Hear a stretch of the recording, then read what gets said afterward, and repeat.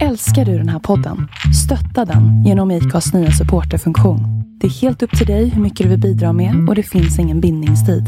Klicka på länken i poddbeskrivningen för att visa din uppskattning och stötta podden. Ready to pop the question?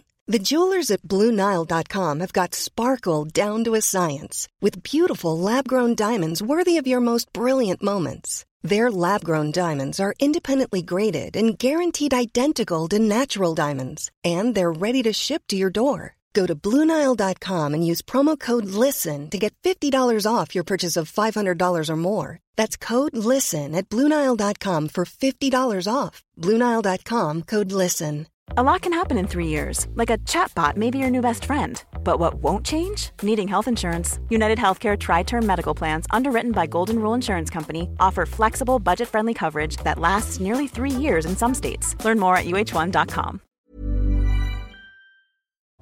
Hello! Välkomna till ett nytt härligt avsnitt av Talking to Experts. Idag så sitter jag och pratar med framtiden. Vad är framtiden då? Ja, men det är ju de unga som växer upp i samhället idag. Och det är så betryggande att höra att det finns så många fina, kloka, engagerade unga människor. Och en av dem sitter jag och snackar med idag, Tor Persson. Han är 20 år, engagerad i de stora, svåra frågorna. Och han har så jädra många fina, bra svar. Ni måste bara lyssna. Och glöm inte att tipsa och dela och tryck på prenumerera. Let it go. Jag tänkte det här avsnittet skulle heta Ung och engagerad. Ja, men det är det jag är. Det är det du är. Och så tänkte jag på att det är liksom lite ett problem att få unga människor att engagera sig politiskt. Ja, man säger så i alla fall. Replik? Okej, ja, precis. I allmänhet liksom kanske att många unga känner sig ganska, eller som jag träffar, som känner sig ganska säger man desillusionerade. Ja, men inte känner att de är lite fast i ekorrhjulet, att de bara jobbar och super och sådär. I alla fall ungdomar i min ålder, i 20-årsåldern, som jag träffar här i Stockholm. Som är fast i ekorrhjulet redan i 20-årsåldern? Ja, visst, precis. Det är lite knasigt. Men det kommer ju inte vara som man har bostadslån och barn. Folk uttrycker sig så i alla fall. Alltså för att om man till exempel började jobba men precis efter skolan, kanske inte gick gymnasiet eller hoppa av och bara börja jobba och så jobba på liksom. Men i allmänhet tror jag också att det är ganska många som känner så här tillvaron känns inte särskilt meningsfull liksom, och det finns inte så mycket man kan göra. Men sen så tänker jag också att så här, bilden av vad politiskt engagemang är, vissa har också lite snäv bild av vad som är politiskt engagemang. Jag tänker mig att allt vi gör i det här samhället som på något sätt är tänkt att förändra någonting är politiskt i någon mån. Och därför tänker jag att politiskt engagemang kan ta sig väldigt många uttryck. Det handlar liksom inte bara om att men så som jag är ju med i Miljöpartiets ungdomsförbund och sådär, och där är det många som ser det som att politiskt engagemang, det är just liksom att engagera sig inom parlamentariska politiken och sådär. Och det tycker jag inte alls. Det är en jättesnäv liten grej som kan vara viktig och bra i vissa sammanhang, men det är bara liksom ett litet korn av en stor pöl av saker som man kan göra. Hur engagerar du dig då för att förändra världen? Ja, men så jag har väl kanske börjat se det mindre och mindre som att jag bara engagerar mig, att engagemang är något jag gör på sidan av, och alltså så här, att det är en extra add-on-grej, utan jag ser väl hela tillvaron som en sammanhängande helhet liksom. Men några saker jag gör är väl att engagera mig inom fältbiologerna, försöka skapa olika typer av sociala nätverk. Jag söker mig till sammanhang där det känns som att jag själv kan lära mig nya saker, och där andra kan lära sig saker, och jag försöker att liksom ge kärlek, kan man säga, till sammanhang som känns viktiga och meningsfulla. För jag tror också att men jag ser det väl lite som att vi lever i ett samhälle där vi alla är ganska djupt, kan man säga, koloniserade. Man brukar ju prata om kolonisation som att liksom så att några västeuropeiska länder koloniserade resten av världen och så. Men jag tycker det brukar också vara intressant att se det lite som att de här västeuropeiska länderna, det var de som koloniserades först. Vi är de som är djupast koloniserade av den här imperiska kulturen som vi lever i nu, liksom det här globala maktsystemet. Ja, det finns jättemånga sätt man kan beskriva det på. Jag ska inte gå in för mycket i sånt, men jo, men det är lite kul att höra hur du tänker att vi är koloniserade. Ja, men var ska man börja? Men det jag tror är att det har mycket att göra. Det kopplar mycket an till psykosociala problem och bekymmer som vi har liksom. Och därför tror jag också att mycket av mitt politiska engagemang måste handla om att jobba med mig själv och så, och liksom det här relationer i min omgivning och kärleksarbete, eller vad man säger, alltså känslomässigt arbete är ju viktigt arbete precis som allt annat. Ja, men hur är Vänta, hur menar du att folk mår då? Hur mår folk mår? Ja, men det är den här klassiska grejen som man kan prata om, att vi har ett ganska stort spirituellt tomrum som vi fyller med konsumtion, är väl kanske en klassisk beskrivning. Och jag tror att det ligger ganska mycket i det. Det är klart att det är mycket mer komplicerat än så, men ja, men jag kan ge som exempel, en person som jag känner som växte upp i DDR. Det fanns inte möjlighet att konsumera då. Nej. Sen så öppnade man ju gränserna och sen blev han läkare i väst och sen kunde han köpa vad han ville. Men han brukar faktiskt prata lite drömmande om den här tiden i DDR, för att det krävdes en helt annan kreativitet för att ha ett kul liv. Men man kunde inte tävla om vem som skulle få hångla med vem genom vad man hade på sig för kläder till exempel. Men vad kan man säga, det finns ju en utbredd uppfattning om, alltså en utbredd syn på liksom kanske oss själva som jag tror det har att göra med liksom vad man ser som och får inte pilla på mikron. Då låter det lite. Man brukar prata om det här med rationalitet. Vi har ett väldigt starkt rationalitetsideal i det här samhället. Alltså om man inte, alltså vetenskapen, alltså jag har inget emot att man försöker veta saker eller så. Kunskap är skitbra liksom, men det finns samtidigt någon nästan onyanserad bild av en viss typ av vetenskap som liksom får dominera allting. Till exempel? Ja, men allt som inte går att bevisa enligt den moderna västerländska vetenskapens, framförallt kanske typ fysiken, så de här hårda vetenskapernas givna liksom, vad ska man säga, givna kategorier och sådär. Ja, men det anses som kanske gammeldags eller flummigt eller primitivt eller lite så här, oj, de har inte kommit så långt i utvecklingen typ. Men det finns väl en ganska stark motreaktion på det också nu inom universitetsvärlden, att man kan lyfta fram vilken teori som helst i princip och underbygga den med fakta, och så får den stå som en sanning också. Ja, men jag tänker att det här är väl alltid det har inte jag koll på hur det ser ut med det, men jag tänker att det sker motreaktioner hit och dit på saker liksom. Men jag skulle ändå säga att det här är en dominerande uppfattning som finns väldigt starkt inom de flesta, mig själv inräknat i allra högsta grad liksom. Jag försöker bara sätta fingret på lite vad det är du menar, men du tänker att det finns eller den världen vi har, de regler och spelregler vi har, vi förhåller oss ganska okritiska till dem, och den forskning som görs, förutom om man till exempel forskar i astronomi eller något som man verkligen kliver utanför våra gränser, så går vi ändå i de spår där vi alltid har gått. Man vågar inte snurra 180 grader i sitt sätt att leva och tänka. Är det någonting sånt? Nej, du ser Tor väldigt skeptisk ut. Ja, förlåt.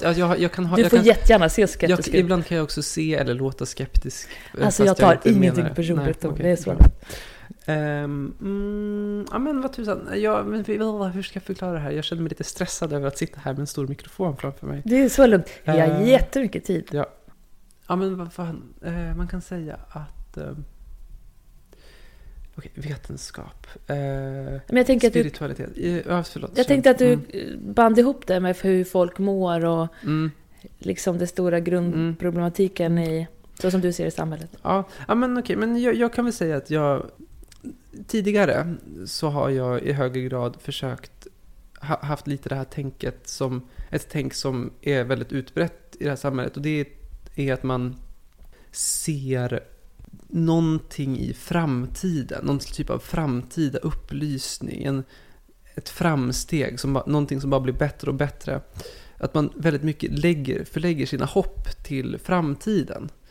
Jag tror det mycket har att göra med eller går att koppla till en gammal liksom, dogmatisk kanske kristen idé om paradiset, typ att det handlar mycket om vart man kommer efter att man har dött liksom. Och mindre om liksom, vad man kan göra här och nu liksom. Och det känns som att mycket av det här, det finns mycket av det här i hur vi pratar om upplysning och framsteg och teknologisk utveckling och allt sånt där. Och jag tror att det kan tendera att urlaka det faktiska nutida liv som vi har. Att desto mer nu på liksom senare år, kanske de senaste 2 åren, har jag mer och mer börjat liksom se det som att mening och sånt sker konstant runt omkring oss i häret och nuet liksom. Och den enda utopi som finns är liksom en utopi som är här. Det är liksom det här universumet och den här moder jord liksom, som är helig och magisk, och det samhälle som vi lever i nu har ganska mycket förlorat en respekt och omtanke för sin omgivning som tidigare och på många andra håll på jorden ses som självklar. Du tänker på natur och miljö och att vi ska vara i samspel? Ja, men bland annat. Så. Bland annat. Och förutom natur och miljö så tänker du också på mellan oss människor och hela den grejen också, eller? Precis. Ja, men det är väl många som håller med om det, eller hur? Och nu är jag så här 107 år äldre än dig. Och i min ålder så har ju folk redan stora lån och en sommarstuga och en bil och barn och karriärer och sitter verkligen i ekorrhjulet. Och folk börjar också skilja sig och det är inget fel med det. Men jag menar bara att jag hör i alla fall att många pratar om exakt det som du pratar om. Sen är det väl någonting som har kanske varit svårt att stå emot då. Jag skulle själv vilja ha en sommarstuga till exempel. Fast jag uppskattar väldigt mycket att vara ledig och ta dagen som den kommer. Men om jag ska ha en sommarstuga måste jag jobba mer. Ja, men verkligen. Och jag menar, vi sitter ju fast i det här samhället. Det handlar inte bara om att, eller ja, det handlar delvis om att tänka rätt, men det handlar ju också om att alltså delvis om att tänka på nya sätt, men det handlar ju också om att vi liksom, för att överleva till vardags så måste vi delta i det här samhället hela tiden. Och jag ser inte det som nödvändigtvis, alltså, ja, det är så det är. Men det är också utifrån det är utifrån den här situationen som vi kan försöka se vad vi kan förändra. Alltså, hur anser du om samhället då? Om man säger så. Vad sa du? Vad tänker du om samhället då? Hur menar du? Till exempel det svenska samhället. Ja, men jag kan säga vad jag tycker. Jag kan säga att jag säger så här, jag accepterar samhället och jag accepterar att vi bor i en demokrati. Jag accepterar de normer som finns i samhället till stor del. Jag försöker engagera mig i de normer som jag inte tycker om. Till exempel, jag bryr mig väldigt mycket om miljö och natur och jag tycker att alla människor ska ha samma chans till ett bra liv och så vidare. Men annars så köper jag liksom samhällsformen. Och jag tror att det är den vägen man går genom förändringar. Liksom. Till exempel, I don't know. Jag tror du tänker mycket mer än mig på såna här saker. Men...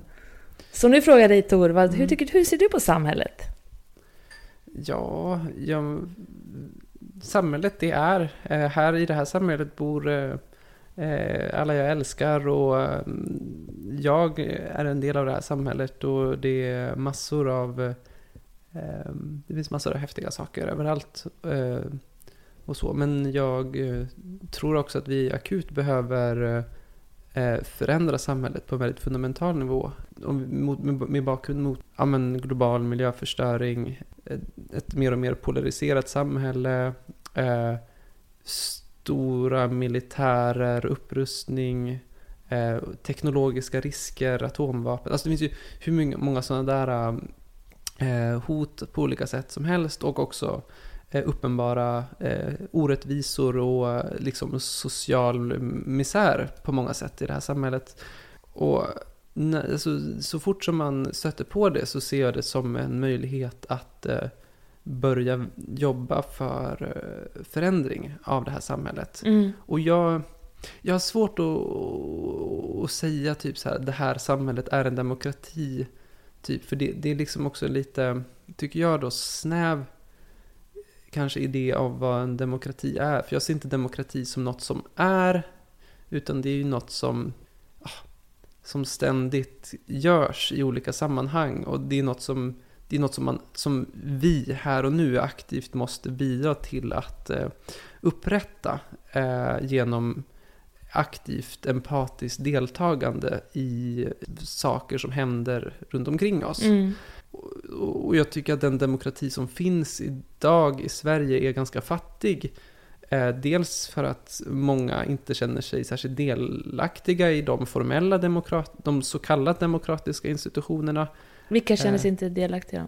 Men jag tror det är ganska många som inte har, eller som jag möter i alla fall, som inte har särskilt mycket typ riksdag. Det känns bara som någon så här gubbar och gummor i kostym långt borta som pratar om irrelevanta saker. Alltså det är inte så många som känner att det. Ja, men och det kanske det också är, men det jag menar är att jag tänker att demokrati, något som jag tycker ser så mycket mer demokratiskt, är liksom när jag och mina vänner pratar ihop oss om hur vi ska lösa problem i vardagen. Det är liksom där som demokrati finns. Det är där som i liksom olika typer av respektfulla möten människor emellan. Eller när man pratar med någon, man möter någon på stan. Jag träffade en hemlös kvinna på stan som mådde dåligt över typ att hennes man hade hamnat i häktet. Typ polisen hade tagit honom dit typ, och så här. Och hon kände sig respektlöst behandlad och så här. Men och då ser jag liksom runt omkring hur liksom rädda folk är väldigt mycket. Att man ser liksom hur hon stödde sig väldigt mycket på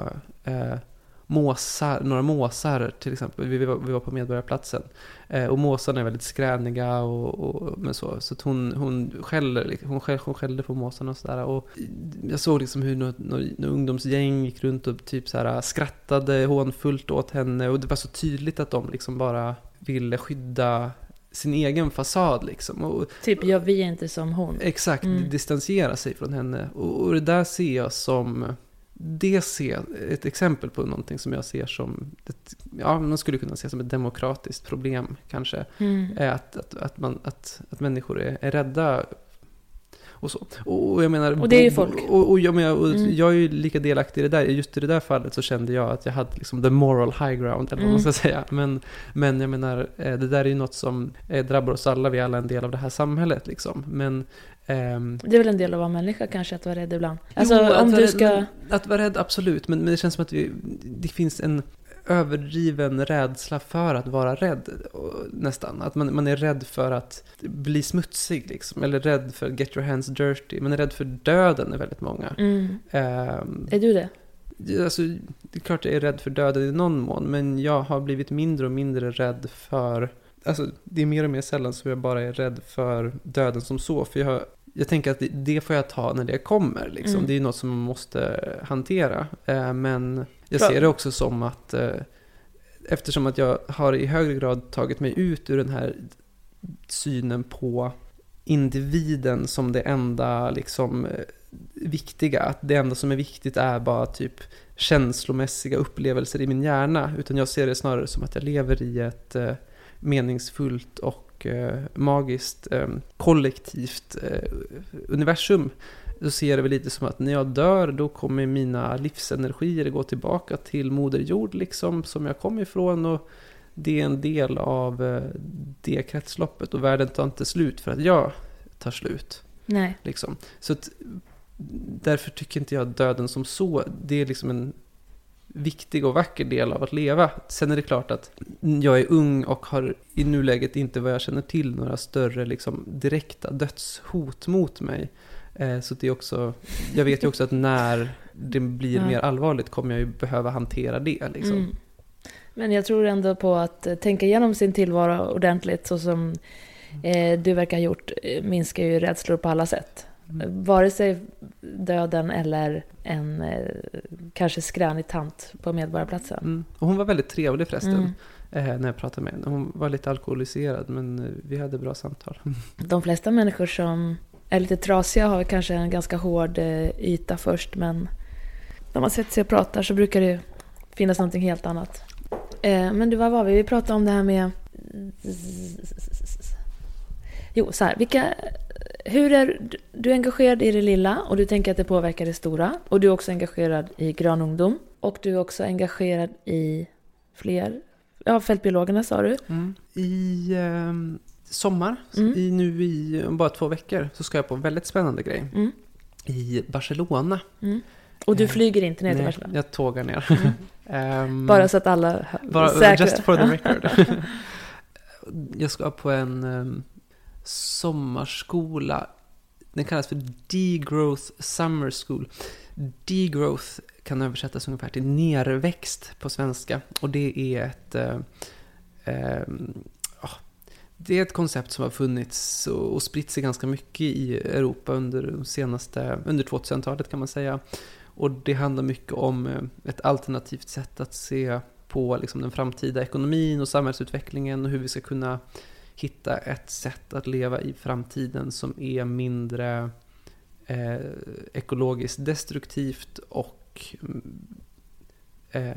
socialt jämlikt och nice liksom. Och inte tillväxtbaserat, ekonomiskt tillväxtbaserat antar jag. Utan precis, så kritik, degrowth är ju mycket då en reaktion mot growth, alltså tillväxtidén som sitter väldigt starkt i den ekonomiska sättet att se på samhället. Att det är tillväxt vi vill ha hela tiden. Utan degrowth handlar istället om att vi behöver minska ekonomins storlek, vi behöver hitta så kallat enklare, mindre resurskrävande, mindre energikrävande sätt. Så det där kan ju mycket ses som lite så här omställningsrörelsen 101, men det känns ändå som att det behöver poängteras, för ibland kan det också glömmas bort.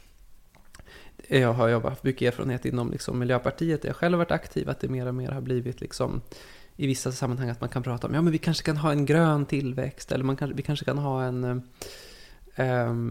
övergå till tjänsteekonomi i högre grad. Vi kanske behöver tillväxt för att kunna skapa smarta gröna innovationer, för att kunna liksom upprätthålla det här moderna teknologiska samhället, att många ser det som positivt. Men degrowth-rörelsen handlar mer om en kritik av det på olika sätt. Hur man kan ta sig, att vi behöver ett typ av ekonomiskt och kulturellt skifte. Men så det är en rörelse som jag har varit inspirerad av och aktiv i under det senaste året ungefär. Och det ska bli väldigt roligt att tillbringa 2 veckor med 30 personer inom den rörelsen. Alltså det är en bred rörelse. Ja, det kommer vara helt fantastiskt. Är det både unga och gamla, eller det är mest unga, förstår jag? Nej, jag kommer nog vara klart yngst. Hur gamla är folk då? Ja, men 20 till 80. 20 till 80? Ja, men jag fick för mig att det där var... Jag får en bild av att det är så unga människor som orkar engagera sig i det här. Men, ja, men kanske att 40 är medelåldern. Jag tänker på så här digitalisering och hela den biten då, som man ser som ett av de viktigaste instrumenten för att komma till rätta med till exempel klimatförändringarna. Alltså det är svårt att uttala sig svepande om ett sånt koncept som liksom penetrerat varje del av samhället. Jag skulle vilja säga så här att min fråga är väl i princip hur nu ska du gå på den här kursen, så du har inte gått den än, men jag tänker du har säkert ett hum om hur man tänker sig. Det är så mycket i samhället som är baserat på en finansiering å ena sidan. Vad sa du? En ekonomisk finansiering. Och också, som sagt, den här, så som vi har ställt till det, så är det många som tänker att digitaliseringen är den enda vägen ut. Ja, alltså jag tror kanske inte att vi behöver tänka oss att vi är beroende av liksom högteknologiska innovationer för att kunna ta oss ut. Jag tror att den... Nej, vi skulle kunna downsize också ordentligt. Det är det handlar om. Jag menar, det är en komplex förändring som den här rörelsen vill åstadkomma. Hur tänker man sig att den ska kunna gå till? Liksom? Det finns det väl helt klart olika uppfattningar av inom degrowth. Men personligen så tror jag att... Vi sitter och käkar lite nötter här samtidigt om ni undrar vad det är som smaskar. Dels rent krasst så lever vi i ett samhälle som är väldigt kapitalistiskt. Eller det är ett kapitalistiskt samhälle vi lever i. Och i kapitalismen så finns det en inneboende tendens att alltså ekonomin måste växa hela tiden. Det liksom ingår... man behöver inte gå in exakt på de mekanismerna, men det är liksom... Det handlar inte så mycket det handlar inte nödvändigtvis bara om att vi vill att den ska växa, utan alltså en kapitalistisk ekonomi växer, annars funkar den inte liksom.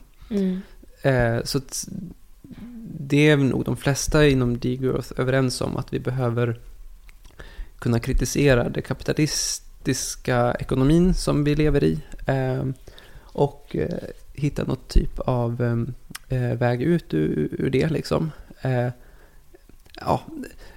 Sen så har ju folk försökt att ta sig ut ur kapitalismen i liksom 200 år eller vad det är, och det visar sig verkar vara ganska svårt och vi lever i en tid av extremt akuta kriser och så att jag tänker att det också är svårt att prata om att bara prata om att vara antikapitalistisk, för det är ett ganska abstrakt och svårt begrepp. Vad betyder det egentligen?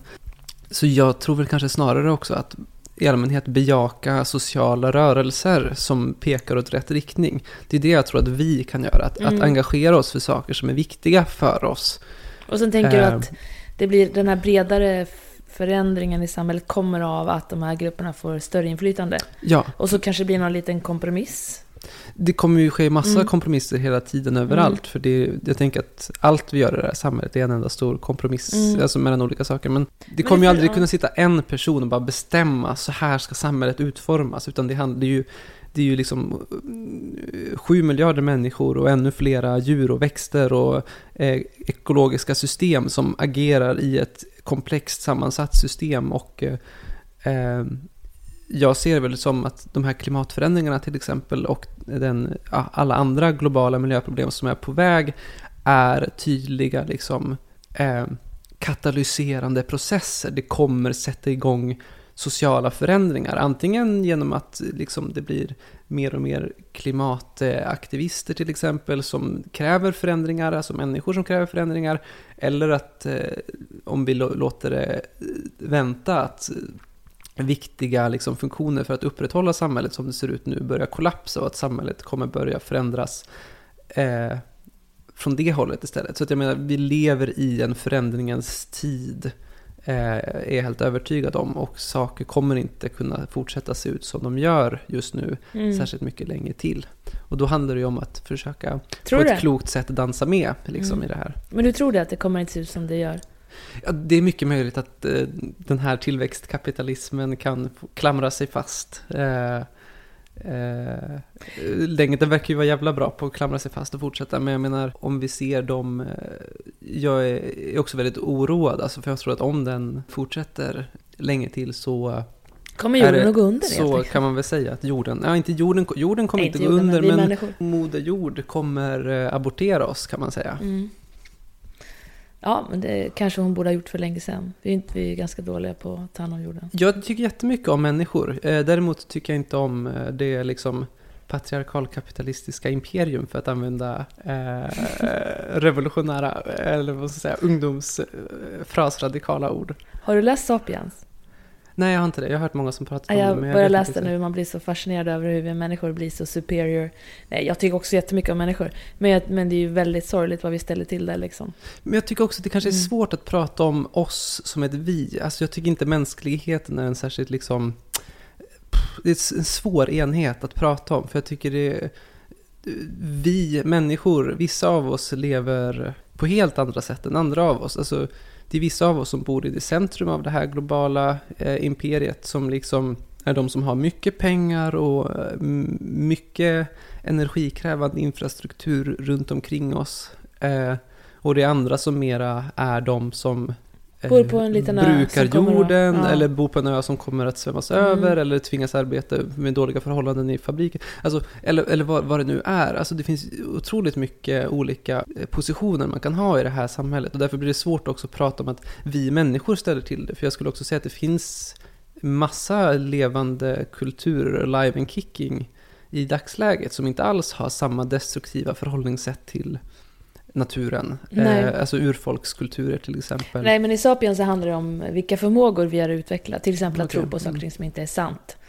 Eller tro på något som någon hittar på som en profetia eller en religion eller whatever. Och att det får oss att kunna organisera oss och hela den biten. Till och med läste jag häromdagen att det här med att när vi kunde göra eld så kunde vi tillaga maten. Och när vi kunde tillaga maten så behövde vi ha kortare tarmar. Och både tarmar och hjärnan slukar så extremt mycket energi. Så när vi kunde korta tarmarna så kunde hjärnan växa. Jo, men det är ju så. Alltså, vi liksom utvecklas ju i relation till den miljö och det samhälle som vi lever i. Så är det. Vilka kulturer tänker du på som lever mer i harmoni med naturen och med världen och med andra människor än oss? Det där kan ju också lätt bli romantiserande, så att jag ska vara försiktig med att uttrycka mig för starkt i det. Ja, det kan det verkligen bli. Sådana här kulturer där man har häxor och jättehårda invigningsriter. Häxor är skitbra. Häxor är skitbra. Ja. Men... Nej, det är det ju inte. Vad sa du? Det är inte bra att tro på häxor. Jag tror att ett barn i en familj är besatt av en häxa och måste liksom ut på gatan för hon eller han kan inte bo i familjen längre. Du tror på häxor? Ja, men det kan man säga. Okej, men då måste du berätta. Men det blir för svårt, tror jag. Men lite. Ja, men... alltså, om man inte... Du får ringa mig och säga att jag ska klippa bort det här sen om du ångrar dig. Bara så du vet. Okay. Vad ska du berätta? Stämningen är lidlig. Ja, nej men alltså... jag har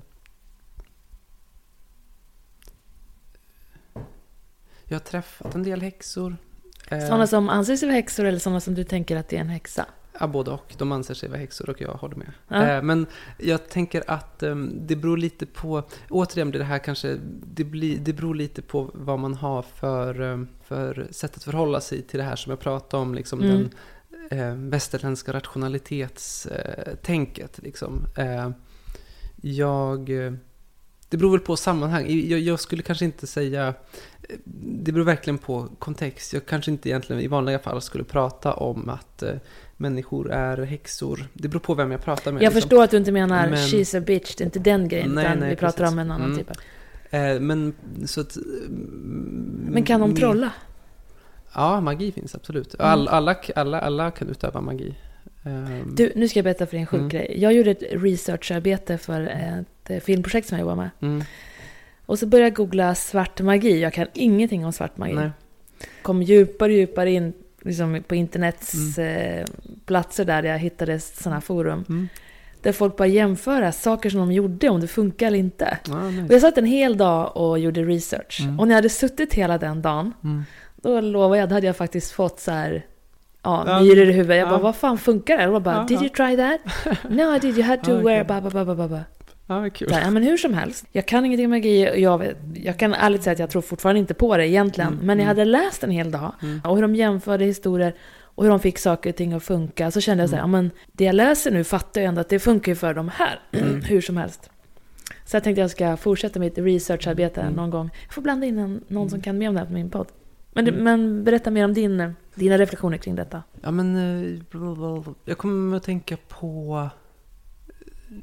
Jo, nej, men jag tänker också så här att jag ser väl kanske lite magi som ett pragmatiskt sätt att förhålla sig till världen, att dansa med i världens eller ödets, att möta sitt öde, alltså dansa med i världens vindar. Om man släpper lite på den här väldigt ensidigt rationella, uträknande sättet att se på världen, att allting som finns runt omkring oss, det är bara mekanisk materia som vi kan, eller vi som är liksom vårt rationella medvetande kan forma efter vårt behov, typ så här, som ändå är ganska utbredd. Det är kanske inte så många som köper det 100%, men det är ändå många som känner att, eller jag känner också ofta att att man måste vika ner sig lite efter den uppfattningen att världen är mekanisk. Världen är möjlig att kontrollera, typ. Det är där vi har våra regler, kan man väl säga, som vi ändå lever i. Ja, men lite så.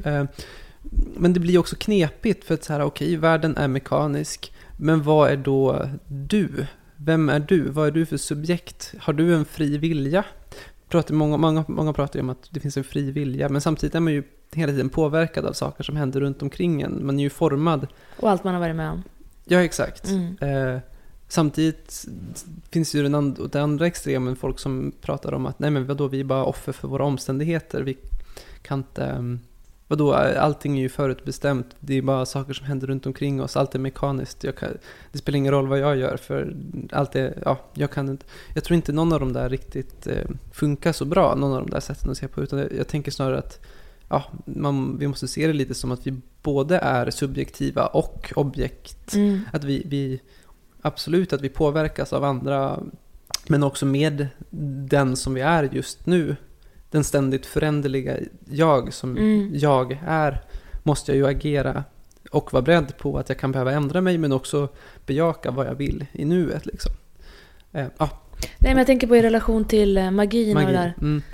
Och magi ser jag väl som att utöva, alltså det är en praktik. Magi handlar om praktik. Magi handlar om att göra kärleksfulla handlingar, att vara i kontakt med det som är vackert eller melankoliskt eller sorgligt eller fult och fint och här i världen, och se att det finns en liksom inneboende ande i allting, och att vara i kontakt med den och kunna agera på ett klokt sätt utifrån det. Och det här handlar ju inte heller om att fly till någon annan fantasivärld eller så, utan det här handlar ju om att fördjupa ens varande här och nu och ta ansvar för den värld som vi lever i här och nu.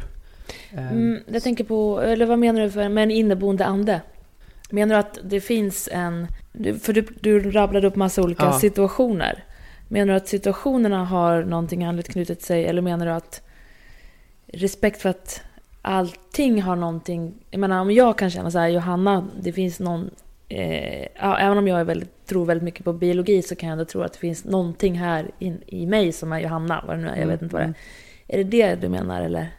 Ja, men typ. Alltså så här, visst, man skulle kunna säga att världen är mekanisk. Alltså så här, saker följer vissa fysikens lagar och sådär. Men de här lagarna, allting i den här världsbilden utgår från ett utifrån perspektiv. Alltså vi ser liksom på någonting utifrån och förklarar utifrån hur det funkar.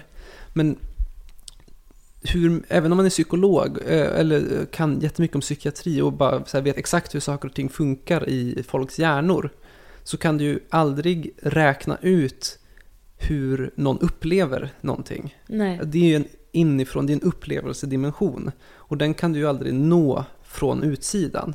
Och om man ser det som att den här upplevelsedimensionen är verklig och värd att ta på allvar, vilket jag tror att de flesta i någon mån måste ändå acceptera, att jag upplever saker och det här upplevelsen är komplexare än vad liksom en mekanisk beskrivning utifrån fysik till exempel, eller psykologi eller biologi kan klara. Ja, men vad är det som säger att det bara är... Alltså det är klart att vissa kan säga men det där är bara din psykologi som lurar dig typ. Men jag tycker också att man kan se det som att man skulle kunna se det som att det här är också en inneboende aspekt av världen.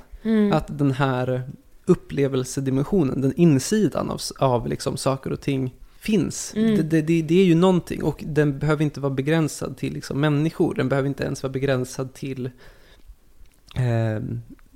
varelser med avancerade hjärnor, utan man skulle kunna se det som att den här, vad man skulle kunna kalla då för anden, finns i allting, och att allting här i världen är därför är heligt i någon mån. Jag tror verkligen att vi sitter ihop med resten av världen. Alltså, det skulle även en fysiker eller en ekolog eller vad som helst hålla med om, att vi rent fysiskt sitter ihop med resten av världen. Alltså allt i vår kropp byts ut hela tiden. Och jag menar att det här även på den andliga sidan sitter vi ihop med resten av världen. Alltså, och jag tror också det är en viktig sak att förstå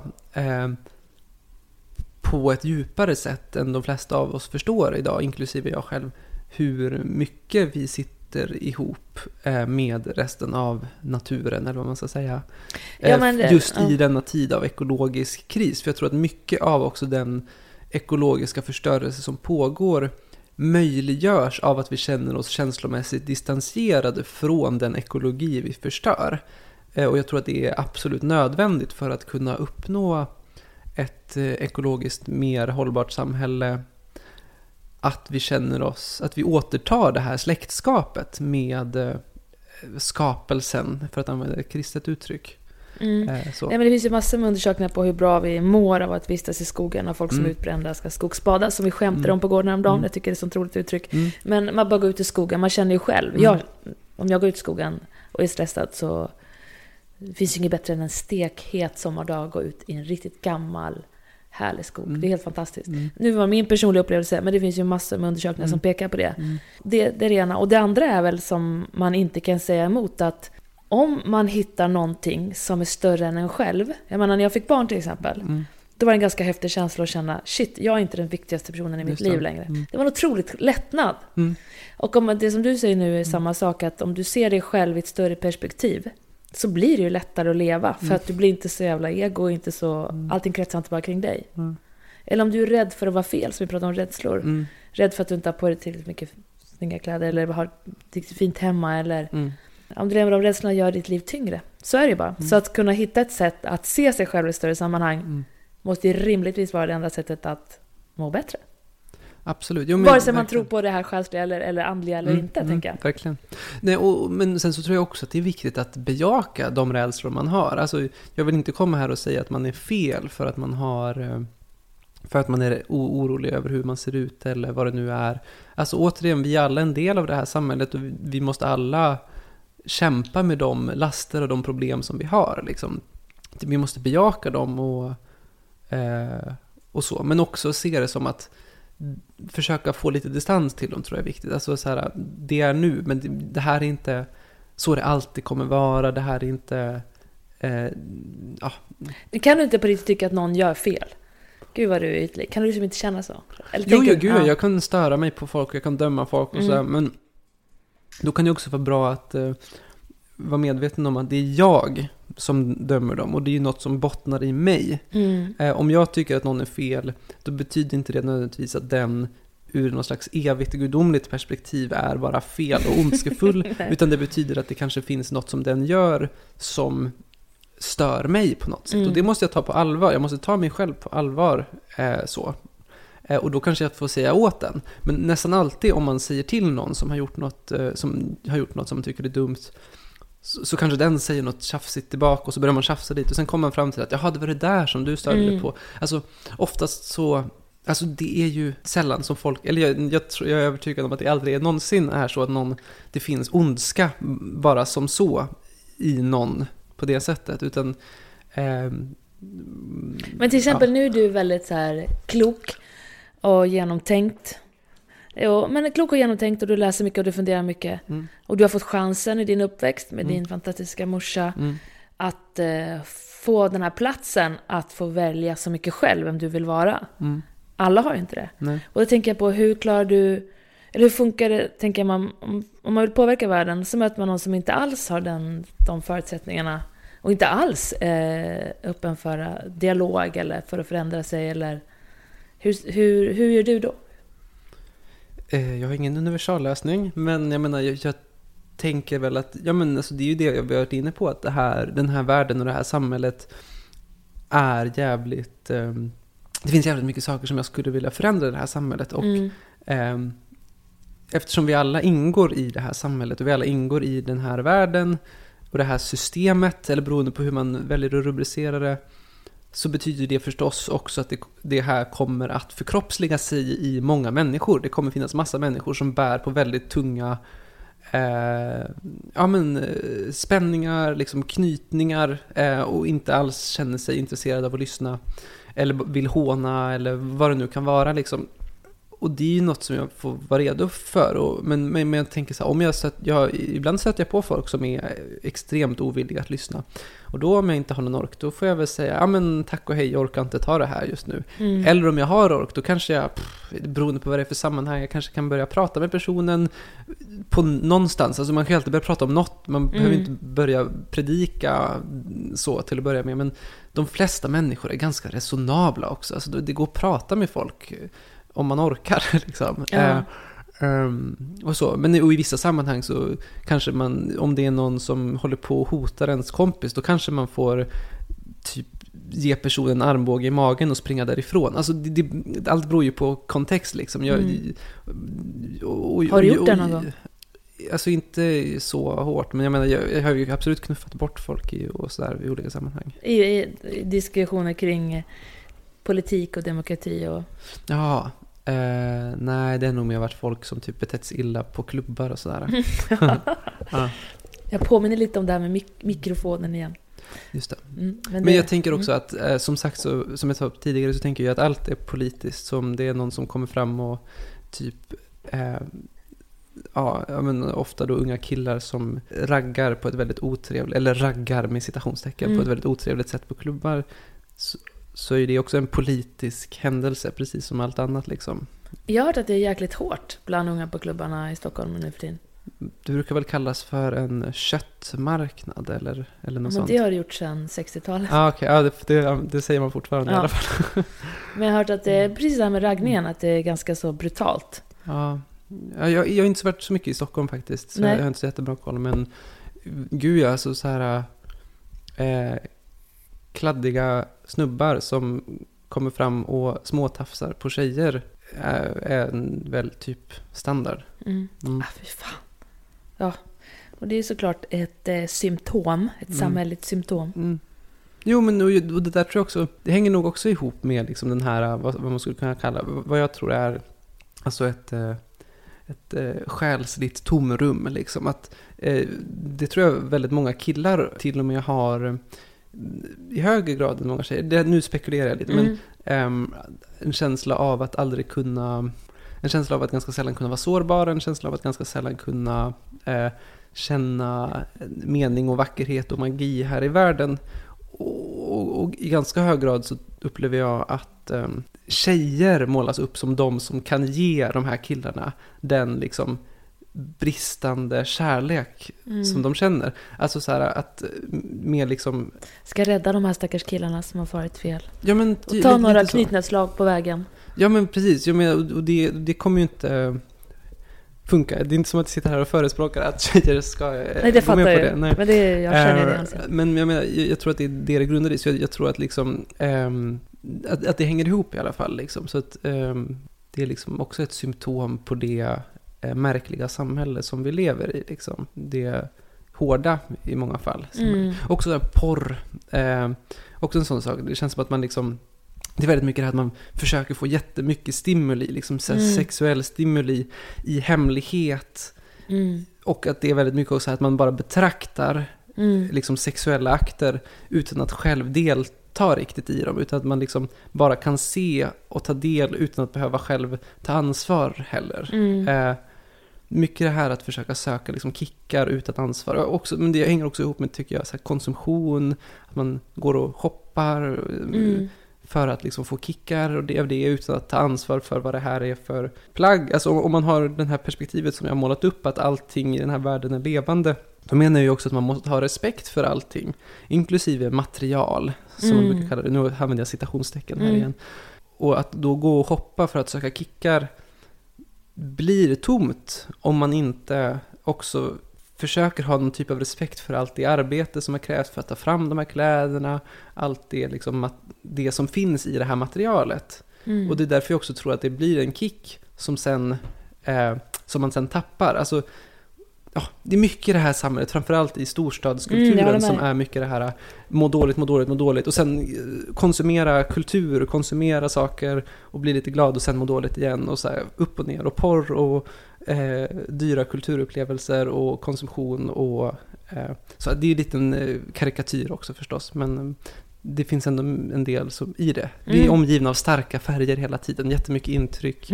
Och så är det allting bara asfalt överallt, så vi behöver inte bry oss om, vi kan låtsas som att vi inte är en del av naturen heller, för att den finns någon annanstans. Här är det asfalt och ordning. Det blir sån här Kalle Anka på julafton när de fäller ihop den här panoramabilden bakom husvagnen. Just det.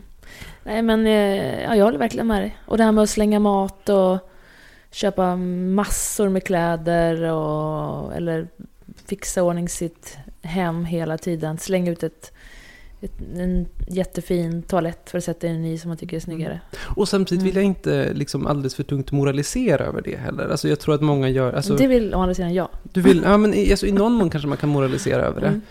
Men jag tänker också att om vi vill... Alltså det har miljörörelsen försökt med ganska mycket. Att så här, ja men vi måste sopsortera bättre typ så här. Och jag tror att det är lätt hamna på lite för... Det blir lite för individualistisk kanske nivå.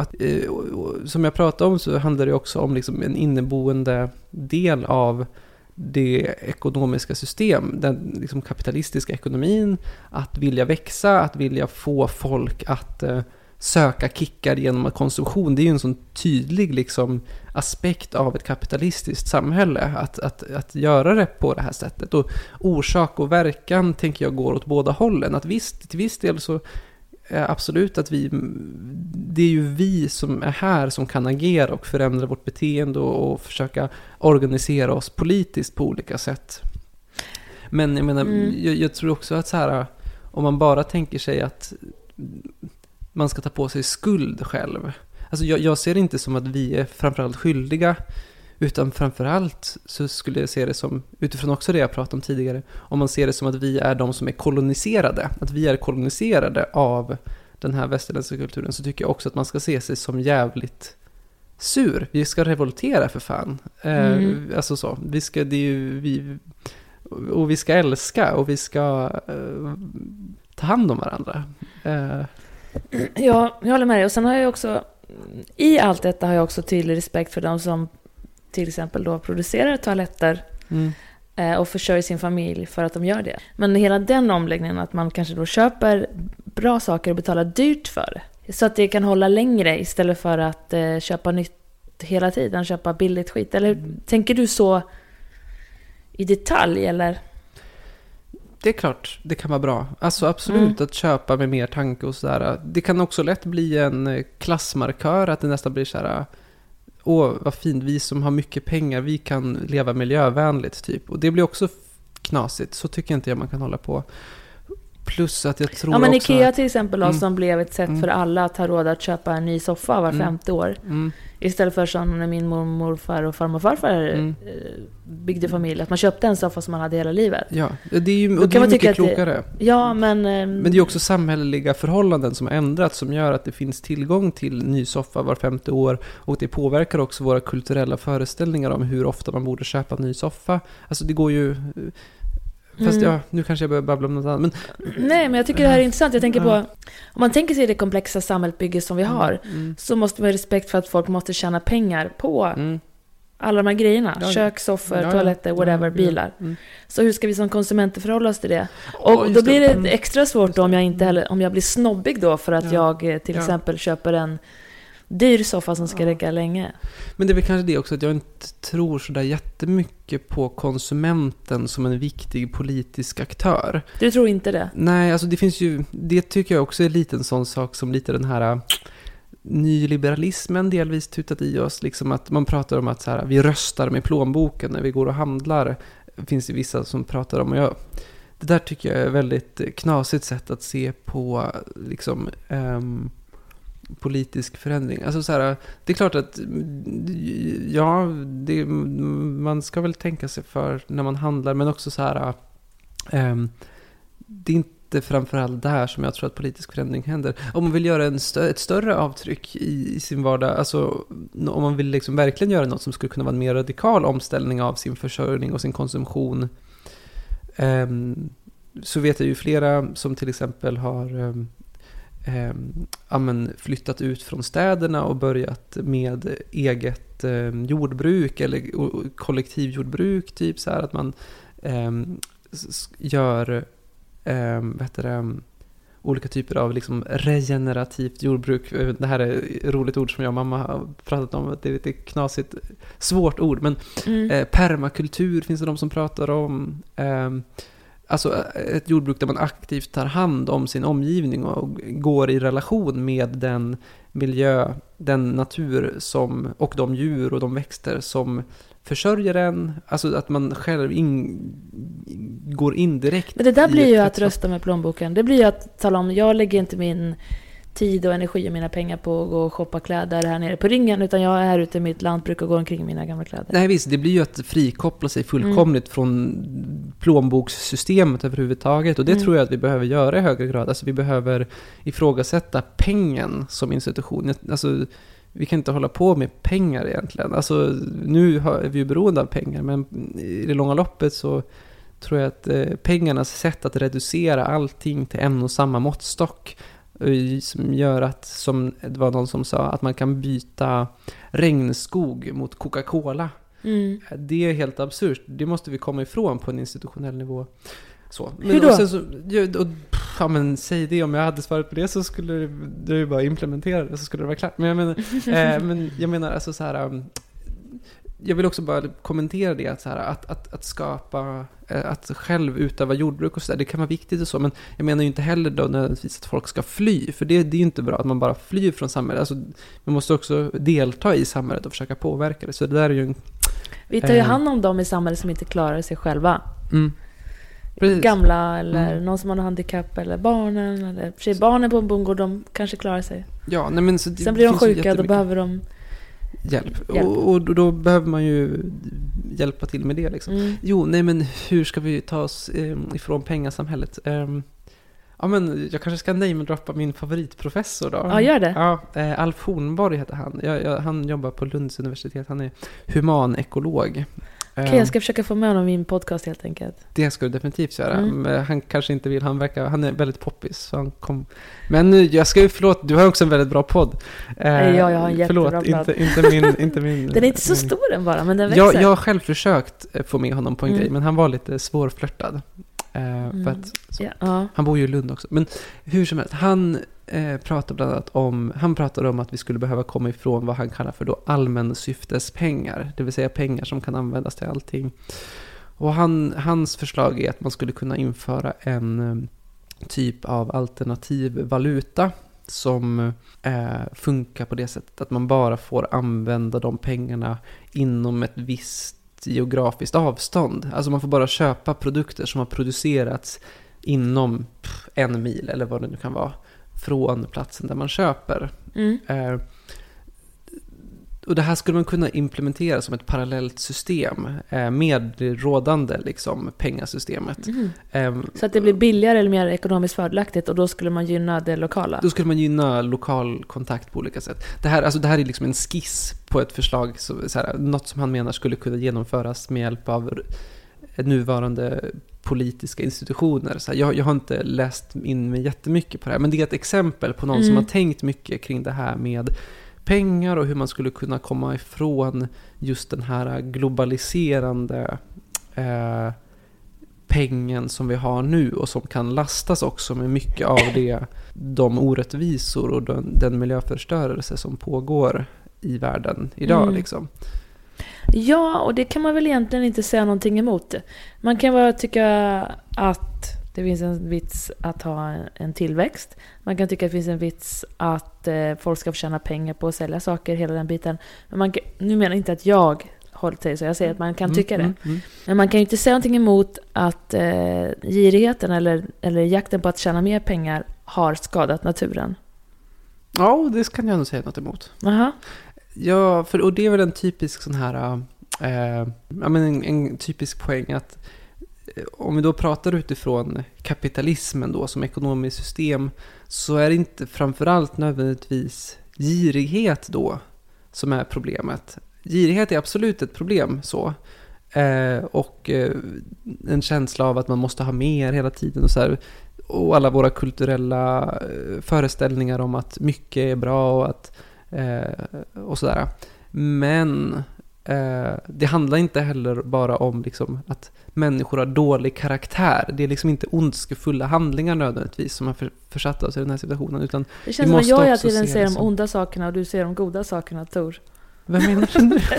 Nej, men jag menar, det är inte som att liksom de företagsägare nödvändigtvis är onda, men i sin roll som, eller de som äger aktier, det gör ju typ varje människa i Sverige som har typ fondbesparingar, kan man ju säga är kapitalist till exempel. Och det är ju inte att man är ondskefull, utan det är ju att man deltar i det här samhället. Så att vi överhuvudtaget deltar i det här samhället, att vi överhuvudtaget använder pengar, bidrar också till att upprätthålla det samhällssystem som förstör naturen. Alltså, så att jag tycker... Det var lite så jag menar, fast jag sa det lite mer pang på. Ja. Nej, men jag menar att kopplingen till att vilja sälja saker sitter ju ändå... Eller, hela vårt samhällsbygge kostar någonstans. Fast egentligen är det som att... det som kostar är ju också att vi är så jävla många, vi människor. Just det. Om vi vore... 1/100 av dem vi är, eller 1000 så skulle ju inte våran påverkan bli så himla stor. Och vi fortsätter att bli fler och fler och fler. Ja, men alltså om vi vore 100, vilka skulle då vara de som lever i centrum och konsumerar allt? Alltså, jag tycker återigen att det blir svårt att prata om mänskligheten som en... Du drar i mikrofonen hela tiden. Förlåt! Det är ingen fara. Jag gör också det, hör jag på min telefon. Ja. Vilka som skulle vara i centrum? Ska jag välja dem nu, är det du säger? Nej, jag menar inte så. Men jag menar så här... mänskligheten, sedan mitten av 1800-talet så har den mänskliga befolkningen ökat med ungefär 7 gånger, jag tror, eller något sånt. Jag tror att det var ungefär 1 miljard. Jag kan ha fått de här fel. Men om man kollar på till exempel påverkan, alltså utsläpp av växthusgaser till exempel, så har det ökat med typ, om det var 60 eller 600 gånger. Alltså, det är inte proportionerligt till befolkningen. Alltså, det är något annat som har hänt som inte bara har med befolkningsökning att göra. Så dessutom så är det ju så att de som, om man skulle kunna tänka sig ett samhälle där alla levde som de som har minst anspråk på materiella resurser här av människorna här i världen, då skulle vi utan problem kunna vara så här många. Antagligen. Men det är också svårt att prata om, alltså det är svårt att prata om vad man kan kalla det kontrafaktiska, alltså det alternativa som inte är, för att nu är det så här, vi är så här många, och jag tror inte att det är jätteenkelt att bara typ, alltså, men det är klart vi kan spekulera i hur man påverkar befolkningsstorlekar och sådär, men jag tror inte att, ibland så känns det som att anledningen till att jag reagerar lite mot det känns som att i vissa sammanhang så kommer folk tar upp den här befolkningsgrejen, att men problemet är befolkningen, och då blir det nästa fråga, jaha, men vad vill du göra då? För folk brukar inte ha alltid nödvändigtvis det jättebra, alltså det blir ofta lite politiskt passiviserande nästan. Jaha, vi är många, vad då ska du döda folk eller ska du ge preventivmedel? Jag bara får ställa på sig att man ska ge folk pengar för att skaffa mindre barn. Ja, och det är väl bra, alltså jag tror också det är absolut bra att ha, alltså tänka sig att det är bra att ha någon typ av kulturell reglering av befolkningen. Alltså vi måste ju anpassa vår befolkning efter det ekologiska utrymme vi har. Men där tror jag också att för att i högre grad kunna göra det på ett liksom hållbart sätt, så tror jag att ett första steg är att vi behöver återknyta kontakten till naturen, att vi behöver återknyta kontakten till en konkret närmiljö som försörjer oss. För att problemet idag är att vi lever i liksom ett samhälle där vårt ekologiska fotavtryck befinner sig långt utanför vårt eget synhåll. Vi ser inte de konsekvenser som våra handlingar får. Och framförallt inte vi i den här delen av världen. Exakt, vi, precis. Bra att du problematiserade vi-begreppet. Men om vi kunde skapa ett samhälle där vi i hög grad befann oss i direkt relation med den natur som vi lever i och av, då tror jag också att olika typer av befolkningsreglerande mekanismer, rovdjur, Nej, men det kan vi väl prata om, men att det skulle lägga sig, det kan vi börja prata om då. För att liksom alla samhällen har ju någon typ av befolkningsreglering, men jag tror att det blir klurigt om man pratar om det utifrån en liksom statsadministrativ nivå. Jag tror inte att det framförallt är liksom genom statliga policies om hur många barn man får ha. Känns det som i alla fall, tycker jag, som vi kommer lösa saker och ting. Utan först och främst behöver vi kanske se att om människor lever mer lokaliserat, liksom lever i högre grad i samspel med den natur som de är beroende av, så kommer också människor själva kunna ha liksom någon typ av omdöme. Liksom så här, vi har lite problem, vi kan inte bli fler barn. Där får man börja fundera på hur kan vi, nu behöver vi någon typ av prevention. Alltså, men när folk är så här, när man lever mer i harmoni med naturen, eller så naturfolk, så vi är alla naturfolk. Ja, vi är alla naturfolk. Du vet vilka jag pratar om. Då har de oftast fler barn. Det föds ju mindre och mindre barn ju mer civiliserat ett samhälle är. Till exempel som Japan eller... Ja, just det. Jag vet inte exakt hur det ser ut. Typ Japan och Italien är sämst. Nu vet jag inte om Italien är så värst civiliserade. Jo, där de kanske, men... alltså, medan det föds mycket barn i typ Bangladesh. Just det. Jag har inte jättebra koll på, men absolut att det är en så här typisk så här demografkurva, liksom det här med om folk är fattiga så föds det mycket barn, och sen desto rikare folk blir desto färre barn dör. I och svält föds det mycket barn till exempel. I Schweiz? I svält, ja precis. Och det där är väl... Schweiz tror jag är ett sånt barn där inte föds. Nej, exakt. Det här, men jag tycker också att det här är svårt, för det här är en debatt som jag aldrig riktigt har följt utifrån ett mer problematiserande perspektiv som jag är intresserad av. Alltså jag tycker att det finns vissa väldigt starka dominerande uppfattningar om hur saker och ting är, och jag litar inte riktigt på dem. Men eftersom jag har så dålig koll kan jag inte heller rakt av bara säga emot dem. Alltså jag tänker på Hans Rosling och så här. Han är ju väldigt inflytelserik. Och, var? Vad sa du? Var? Ja, det känns som det är många som ser upp. Ja, men han lever inte. Ja, var. Ja, precis. Ja.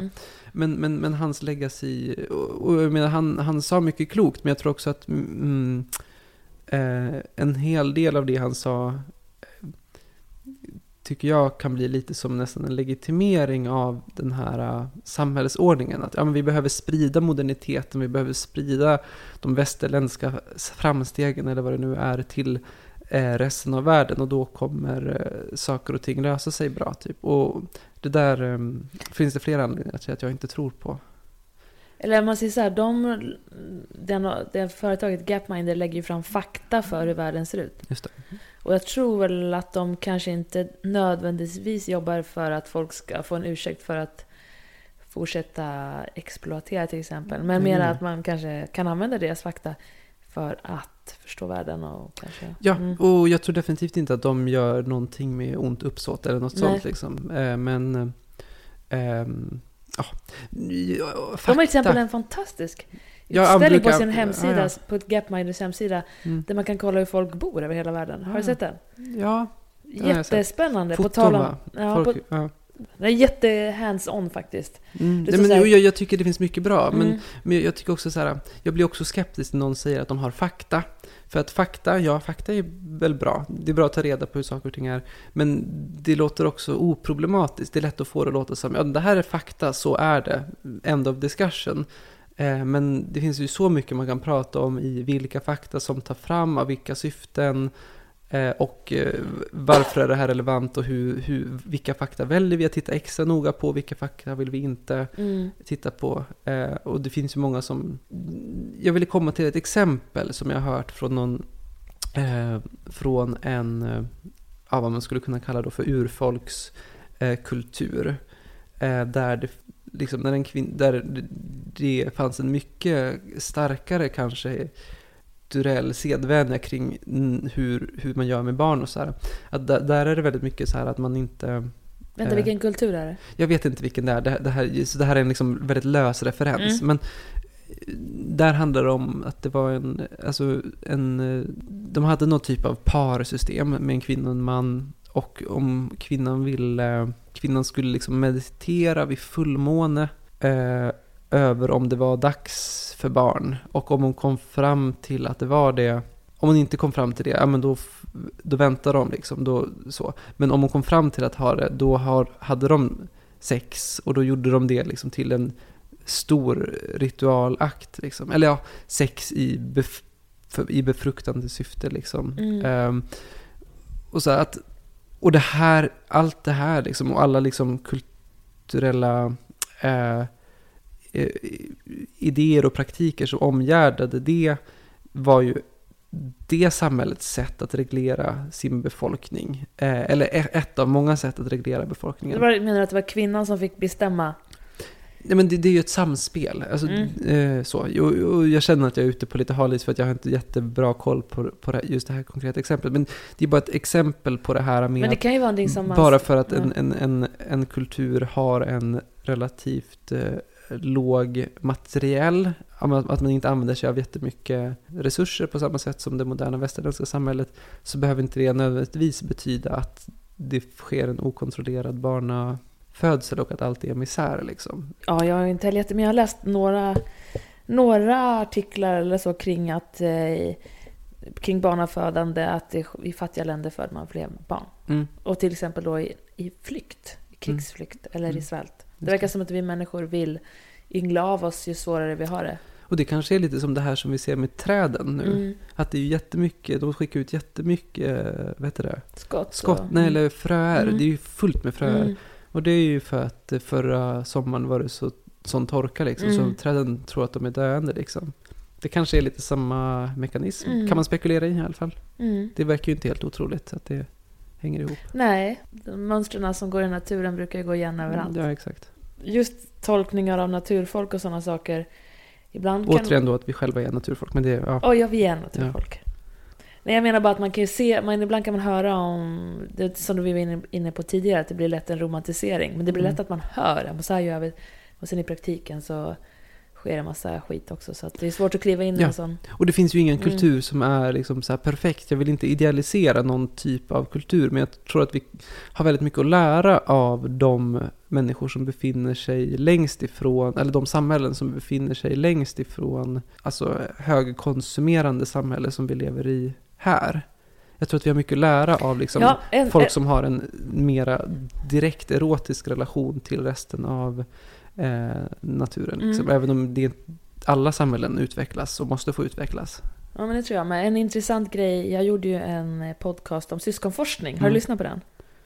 Ja, men jag har hört den är väldigt lång, lite av den. Men den är jäkligt spännande. Och, eller faktiskt jätteintressant ämne. Hur som helst så berättar ju hon, vi pratar om hur fort man ska skaffa syskon till sitt barn. Man ska ju inte skaffa barn för tätt. För barnet ska ju gå igenom några psykologiska faser innan man är redo att dela kärleken med mamma och pappa.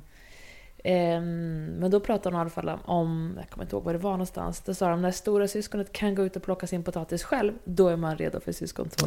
Så det är ett sätt att teoretisera på ett naturligt sätt. Just det. Ett litet exempel som jag kommer att tänka på. Men du, hur engagerar du dig? Nu ska jag säga en annan sak. När jag lyssnar igenom mina poddar innan jag sänder dem, då hör jag att jag hela tiden säger så här: men du. Ja, men jag ska inte säga det, men du. Så nu börjar jag om att säga så här: hur engagerar du dig parlamentariskt? Vad gör du? Gör du något sånt längre? Nej, i valet, senaste riksdagskommun- och landstingsvalet, då kandiderade jag till landstingsfullmäktige, kommunfullmäktige. Jag fick några kryss, men jag kom inte in på långa vägar. Men jag är ju aktiv lite grann i Miljöpartiet och Grön ungdom då. Men ja, det är väl kul att vara i ett sammanhang där det samlas miljö- och socialt engagerade människor så, som vill kunna förändra saker. Och jag har mycket vänner där och jag ser det som en viktig plattform liksom. Men sen så gör inte jag just nu så jättemycket mer än att bara ordna lite fik ibland. Att vi har lite så här politikfik brukar vi kalla det. Vi ses på tisdagar och fikar och pratar typ. Och det är trevligt. Och sen är jag med i en styrelse här, Grön ungdom i Stockholmsregionen. Jag gör inte jättemycket där heller just nu för att jag lägger mitt största krut på annat håll och så. Men det är väl trevligt. Det är trevligt. Men tror du kommer komma tillbaka till att jobba mer så i framtiden eller kommer du vad tror du? Ingen aning, mycket möjligt, men det är också mycket möjligt att jag börjar göra annat. Ibland kan jag tycker det, jag har på sista tiden, man kan bli lite oinspirerad ibland av det här parlamentariska, för det känns som det är så himla långt borta. Det kanske också har att göra med att jag är engagerad i Grön ungdom liksom, och att det kanske händer mer inom Miljöpartiet som ändå är de som faktiskt sitter i de här olika rummen. Men jag har ändå lite dålig koll på liksom känsla för att går det verkligen att göra saker? Kommer det verkligen kännas som att man typ inte bara står och stångar huvudet i en brick wall liksom, eller vet jag, tegelvägg. Men till exempel den här polariseringen då, som är ett stort problem i hela västvärlden, kanske hela världen. Ja. Hur jobbar du och dina gelikar för att förebygga den här situationen?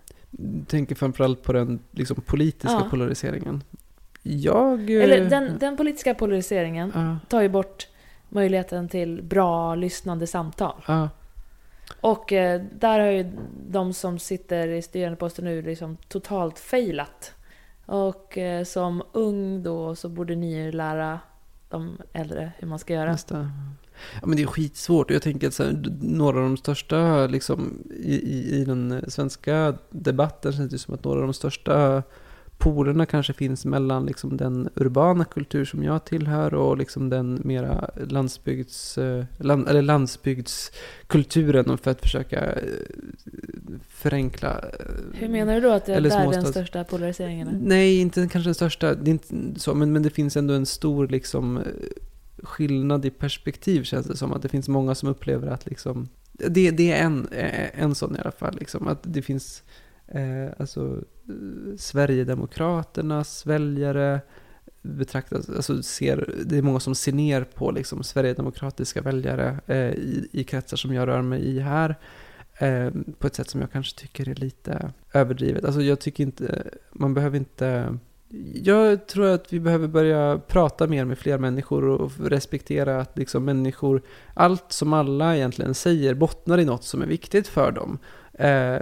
Och det betyder inte att man bara ska acceptera allt som folk gör, men man måste också respektera att man inte kan komma liksom med ett ovanifrån perspektiv och bara säga du gör fel, utan folk gör ju saker för att de själva tycker det är. Så är ju båda sidor. Exakt, jag menar, och det kommer liksom inte hjälpa att kasta skit och tycka och liksom bara jävla Sverigedemokrat typ så.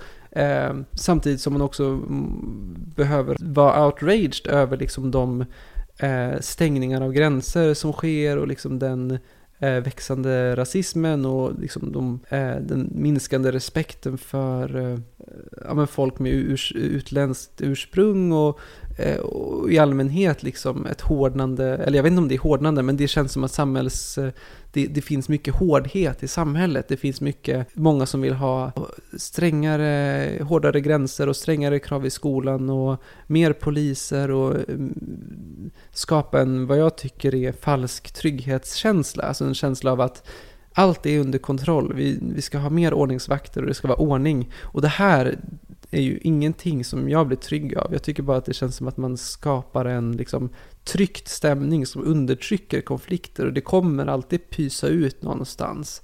Det är bara att det kommer pysa ut mycket värre desto hårdare man försöker trycka ner det.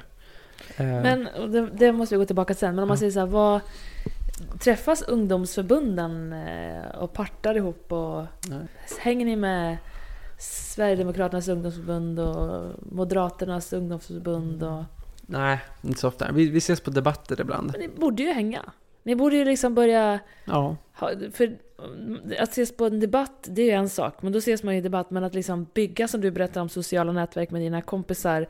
Om man hjälper folk att lösa problem och prata om rädslor och så vidare. Då borde ju ni ungdomsförbunden verkligen mötas på det sättet. Om man tror på den modellen, tänker jag.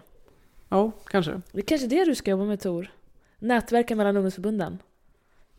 Ja, men och i någon mån så gör jag lite sånt. Alltså, så här, för jag brukar försöka att också så här, det finns en ganska stark partinationalism, upplever jag, inom, Miljöpartiet är ju där jag är med, men det finns nog i alla partier, att man mycket tycker att ens egna parti är bra per definition, att många tenderar att gå in och försvara väldigt mycket det egna partiet. Liksom. Att man hejar på sitt... Ja. Precis. Och jag tycker det där blir konstigt. Jag har liksom egentligen ingen... Alltså jag hejar inte... Jag försöker att i alla fall inte allt för mycket heja på Miljöpartiet som så, utan att försöka ha liksom blicken riktad och fokus på sakfrågorna och liksom bottna i en bredare samhällsrörelse så, och inte se det som att bara för att Miljöpartiet gjorde något så är det bra. För det tror jag är viktigt för att man ska kunna liksom också skapa kraft bakom ett parti. För att ett parti ska bli bra måste det också bäras upp av människor som vill förändra saker och inte bryr sig bara om att hylla partiet. Alldeles oavsett så tror jag också att det kan göra att man får en bättre relation till andra partier. Alltså om man ser att människor i massa olika partier kan göra bra saker. Om alla ser det så, ja. Precis. Men om det är 2 personer i Grön ungdom som ser det så blir det inte så stor impact. Nej. Det var därför jag tänkte nu föreslå ett ord, att du ska dra igång det här alternativa Almedalen där man får inte representera sitt parti. Alla ungdomsförbund är bjudna. Man får inte prata om vilket parti man tillhör. Det här kanske inte riktigt går, men... Finns det inte, alltså, det låter som en rolig idé, men finns det inte också en risk då att vi skapar en politikerklubb? Att så här, kolla, vi kan vara vänner med varandra, vi är politiskt aktiva, men sen så finns det ju också jättemånga människor som inte är politiskt aktiva. De måste vi också... tycker jag du problematiserar alldeles men det är inte bara lös problematisering, för det här är också något som folk pratar om, att det är kul att hänga med andra ungdomsförbundare. Almedalsveckan är ju typiskt tillfälle när man bara hänger med folk som är politiskt aktiva. Och det är ju säkert bra liksom, att hänga med andra politiskt aktiva, men samtidigt så tror jag också att...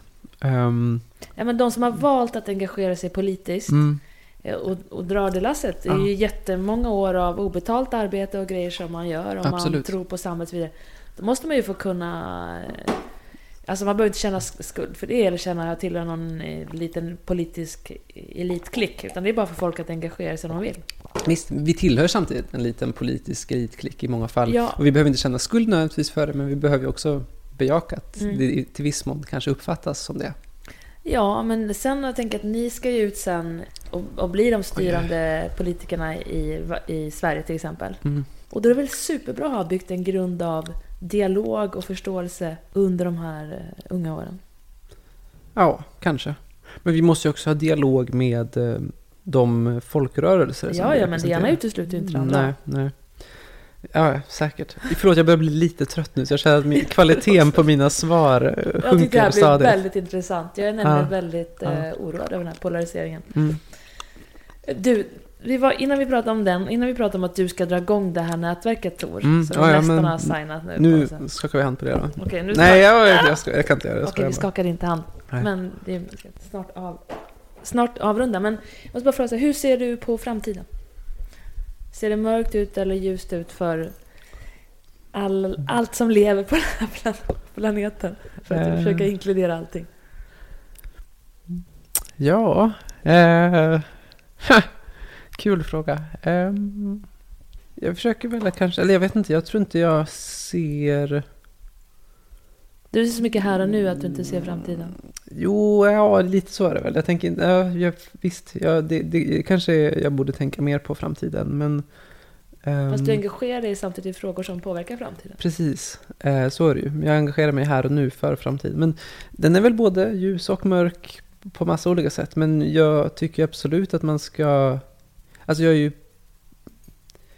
orolig och säkert i någon mån också undertryckt orolig över att allt kommer liksom fucka upp och alla kommer dö typ. Alltså jag har ju lite sådana liksom domedagsvisioner liksom mot bakgrund av många av dem, mycket av det som händer. Och jag menar, det händer ju jättemycket skit hela tiden liksom.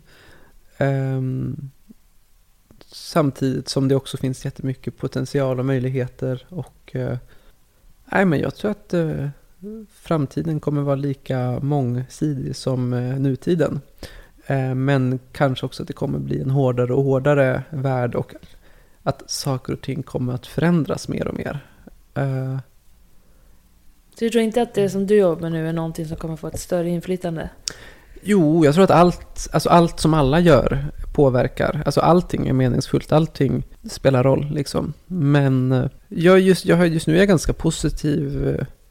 Jag känner mig ganska glad inför framtiden, men jag har inte så himla långsiktigt framtidsperspektiv just nu heller, utan det är mer en ganska personlig, lokal, kortriktig framtidsbild som jag är inne i tankarna i just nu.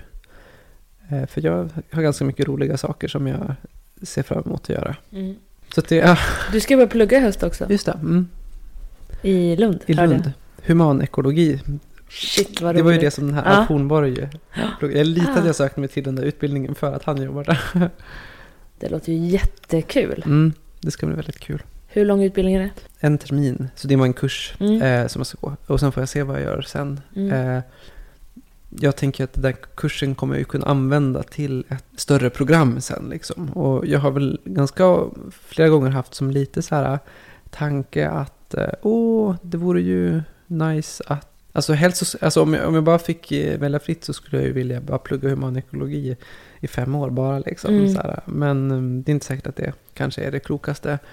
Så att jag måste ju också ha lite andra. Jag har en del andra idéer på vad jag kanske skulle kunna göra, men jag vill nog plugga åtminstone ett kandidatprogram och sen kanske ett master. För att det verkar roligt att vara i den världen i någon mån. Men det känns också viktigt att bara komma in lite grann i universitetsvärlden en termin för att känna av så här, hur känns det, vad finns det för möjligheter, träffa andra som går i liknande tankar och typ så här, okej, kommer jag kunna leva, hur ska jag kunna klara min försörjning i framtiden. Du kanske har en liten bondgård någonstans utanför Lund. Producerar lite varor. Ja, men och det är mycket mer. Och jag har också hört en person som har gått den här humanekologiutbildningen som har varit lite så att han känner så här: jag skulle nog behöva lära mig mer om hur man kan odla sin egen mat liksom, för att han fick nog lite känslan av att wow, den här avancerade ekonomin som vi lever i nu kommer nog inte kunna förhålla sig så här stabil särskilt länge till liksom. Så han ska bli lite prepper helt enkelt. Ja, alltså man får ju försöka att ha någon typ. Jag tror att prepping kan vara bra, men man får försöka hålla preppingen på ett sätt som inte blir alldeles så här överlevnadsjägar, alltså lite den här, vad ska man säga, det kan ju bli nästan lite alt-right-rörelse det här med liksom att jag ska skydda mig och mitt liksom. Jag tror att vi behöver någon typ av kollektiv prepping. Inte så här vapen-prepping i ett skjul. Nej. Konservburkar, utan lite mera. Men alltså en samhällsvid prepping tror jag definitivt att vi behöver. För att vi behöver preparera oss för att things going to happen. Säger man preparera sig? Nej, det var en anglicism. Jag tänkte att det kanske var någonting som ni kids säger nu för tiden. Ja, men vi slänger oss ju med svenska uttryck hela tiden. Ja, intressant den där, vad heter han, professorn? Alf Hornborg. Han är bakom det där på en bok. Eller flera böcker, tror jag. Global Magic. Just det kom det magin magi, men han skriver om magi kanske ur ett delvis annorlunda perspektiv.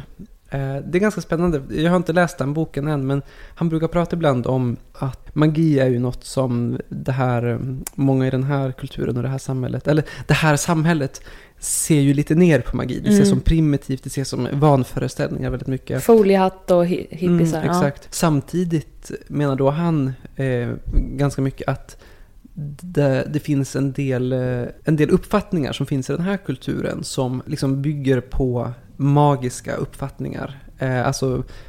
Som bygger på liksom en liknande magi, kan man säga. Och han kopplade mycket till hur vi ser på varor, hur vi ser på pengar och hur vi ser på maskiner. Att vi kan få en uppfattning om nästan magiska egenskaper hos de här grejerna och så, som kanske döljer för oss det faktum att det ofta handlar om en förkroppsling av mellan människor ofta. Du får nästan ge ett exempel bara. Ja, men exempelvis brukar han ibland ta exemplet med klassiska exempel, ångmaskiner under industriella revolutionen i England. Så kan det vara många som pratar om att ångmaskinen, den gav massa rikedom och den gav en massa överflöd typ. Och visst, så kan man se det. I någon mån den var en viktig aspekt av det. Men den var också en komponent i ett globalt resursflödessystem som också inkluderade en utbredd exploatering av människor och naturresurser. Och det är inte säkert att det utnyttjandet syns om man bara tittar på själva maskinen. Så, och då blir det nästan som en magisk egenskap hos den här maskinen att den frambringar rikedom out of nowhere. Sen så är det hans, jag kan inte riktigt redogöra för hans resonemang. Jag har som sagt inte läst just den där boken heller. Så det är mycket mer problematiskt. Det finns massa som kritiserar olika saker som han säger. Ja, men det är ungefär som när vi pratade om slaveriet på gården häromdagen och du sa, och jag menade att slaveriet avskaffades samtidigt som industriella revolutionen, och du sa ju att slaveriet möjliggjorde industriella revolutionen. Typ den biten. Intressant. Ja, men och det är jag säker på att Alf Hornborg tar upp också. Liksom. Du, är vi klara? Eller något mer vi måste prata om? Det kanske är bra. Jag bara slänger ur mig saker med... Det känns som en ständigt sjunkande kvalitet. Nej, vet du vad? Det är faktiskt tvärtom. När man lyssnar på poddarna själv så kan man... Ju mer man snackar, desto mer... Frisläppt kanske man blir. Ja, men till exempel är du och jag känner varandra mera. Om man du förstår vad jag inte kan eller vad jag kanske förstår. Så blir samtalen, tycker jag, mer bättre och bättre. Tror jag snarare. Jag tycker du var väldigt skicklig på det här med intervjuer. Det kändes som det gick väldigt snabbt att vi kom in i ett spännande flow. Och jag fick säga massa saker som jag tycker är intressanta att säga. Liksom. Jag tycker du kom med mycket bra frågor och mycket bra perspektiv. Det var roligt att prata. Ja. Men du, jag tycker du kom med massa intressanta perspektiv. Och jag tycker också det är väldigt fantastiskt att du är så engagerad och tänker så mycket. Världen behöver människor som tänker och funderar. Och försöker se det så oegoistiskt som möjligt. Alltså, jag ser inte heller bara som att det är unga som gör viktiga saker. Utan jag har väldigt mycket respekt för äldre. Och att det finns vissa saker som det tar lång tid att lära sig att förstå. Liksom. Och jag tror att det är också en viktig del att bejaka om man vill skapa olika typer av rörelser och folkrörelser på olika sätt. Att det är viktigt att ha en mångfald. Att ha liksom människor som kommer in med olika ingångar och perspektiv och så, för att det berikar och kan komplettera bra. Jag tror att absolut unga kan komma med engagemang, kamplusta kanske i någon mån, vissa perspektiv på liksom samhällsproblem som är svårt att ha som äldre, att man kan fånga upp nya saker och så här. Samtidigt som jag också tror att det finns en stabilitet som inte alltid finns hos unga, som äldre kan ha, att det finns en massa erfarenhet liksom, och jag menar vi är alla i olika åldrar och vi kommer alla att vara i olika åldrar, och det finns jättemycket vi kan tillföra, eller vi är alla viktiga och kan alla tillföra saker, och jag vill liksom inte hylla eller diskriminera mot någon viss ålder på det sättet. Såklart. Mångfald berikar Sverige. Men vad säger du om den här krassa rationaliseringen då som kan komma med åldern? För den finns ju också. Jo, visst. Typ så här, men det här är ingen idé att göra. Om vi inte lagstiftar mot det här så är det ingen idé att engagera sig. Nej men gud, alltså absolut. Och jag menar, det är ju absolut en viss åldersgrupp som är de som har liksom i högst grad upprätthåller status quo som det är just nu. Ja men typ din ålder och lite äldre är väl kanske den grupp som i högst grad... Va? Vad anklagar du mig för? Nej, jag anklagar inte dig personligen. Men jag menar alla... Ja, men de som redan sitter bekvämt i sina hem och i sitt liv liksom. Så det är klart att det finns en sån åldersaspekt, och det tycker jag också den här Fridays for Future-rörelsen har kunnat ta fasta på ganska bra, att vi unga har ju också vi tänker nog mer på hur vi ska kunna leva våra liv i framtiden och märker att det här samhället håller på att fucka upp ekosystemen och det kommer drabba oss i någon mån, även om det finns andra på jorden som det drabbar och kommer drabba ännu hårdare. Så i Sverige så är ju unga absolut en grupp som drabbas mycket värre än äldre. Om det finns äldre som tänker mer, men jag dör snart och det där kanske jag inte vill tänka på så mycket. Så det är klart det finns en sån åldersaspekt som är viktig att tänka på liksom. Men jag menar också att så det är mångsidigt. Ja, för den är ju helt slående om man tittar på Fridays for Future, vilka som är ute och demonstrerar. Och jag tycker att vuxna borde ta med fan gå ut och gå där de också. För det är som du säger, det är eran framtids... Alltså, hur svårt ska men inte bara lyssna på Greta, utan lyssna på... visst, lyssna på Greta, men lyssna också på andra och också så här... Det är många vuxna som är så här, gud vad bra, men det blir också så här, det finns en del, det är ganska en del liksom vuxna politiker som kan komma fram och säga, gud vad bra, jag stöttar helt och hållet, och det är ju jättelätt att säga, men det är ju inte det relevanta, utan det relevanta handlar ju om att man själv också måste göra. Varför är det inte, nu säger jag inte till dig personligen, men varför är det inte du som sitter och strejkar? Varför är det inte du som åker till Tyskland och blockerar kolgruvor med NDG-lände till exempel, eller vad det nu är, eller men det är ju också det är ju vissa saker man kan göra, och jag tror att det är väldigt viktigt. Vi behöver mer av den typen av liksom långtgående aktivism. Vi behöver direkt konfrontativa människor som är beredda att göra det liksom. Ja. Men sen så behöver vi ju flera sidor. Det är ju inte det enda vi behöver. Vi behöver ju också massor av alltså det är ju otroligt mycket andra saker som man också behöver göra, som inte alls är lika uppenbart direkt rakt på sak grejer. Och då säger du, och jag med, att de som kanske inte vågar vara jätteaktiva i skrika högt på de här tillställningarna eller kan ändå supporta på det sätt man kan. Absolut. Ja, och alla kommer ju från sin egen situation. Det är inte säkert att alla kan göra samma sak som alla andra. Jag älskar ju när Greta säger att politiker älskar att ta selfies med mig. Ja. Men vad gör de då? Ja, exakt. Så det är så härligt att hon hela tiden bara så här, tar den pucken. Hon och ser bara, igenom ding, liksom. Ding, ding. Ja. Du Tor, tack så jättemycket för att du ville sitta och prata med mig. Det var superintressant, verkligen. Hoppas att det är många som lyssnar och känner av ditt engagemang och blir nyfikna. Vad ska man googla på om man vill läsa om de här organisationerna som du är med i, och var kan man börja leta runt på nätet? Ja, men apropå lite av det här med naturkoppling och så har jag varit med i en intressant grej som vi inte pratat om så jättemycket nu, men det här med naturens rättigheter. Jag var på en jättespännande konferens om det här förra månaden, och så att, där finns det lite organisationer.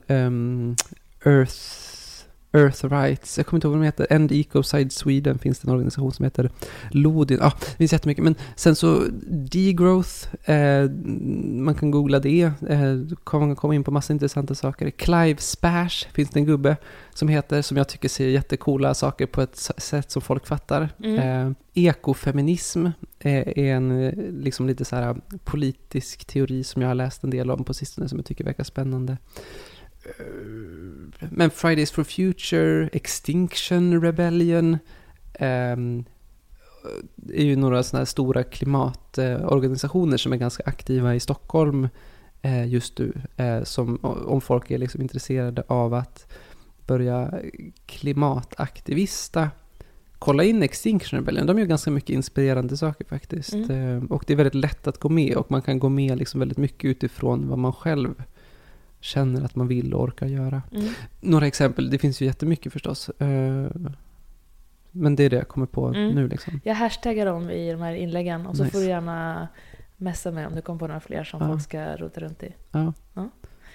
Tack alla för att ni har lyssnat. Tack Tor för att du satt här. Tack Johanna. Ha det bra. Hej då. Ha det gott. Hej. Ja, men tack för att ni har lyssnat. Visst var det bra? Visst blev man liksom pepp på att de här kidsen, du är en vuxen man nu, men att den här generationen ska ut i världen. Superbra!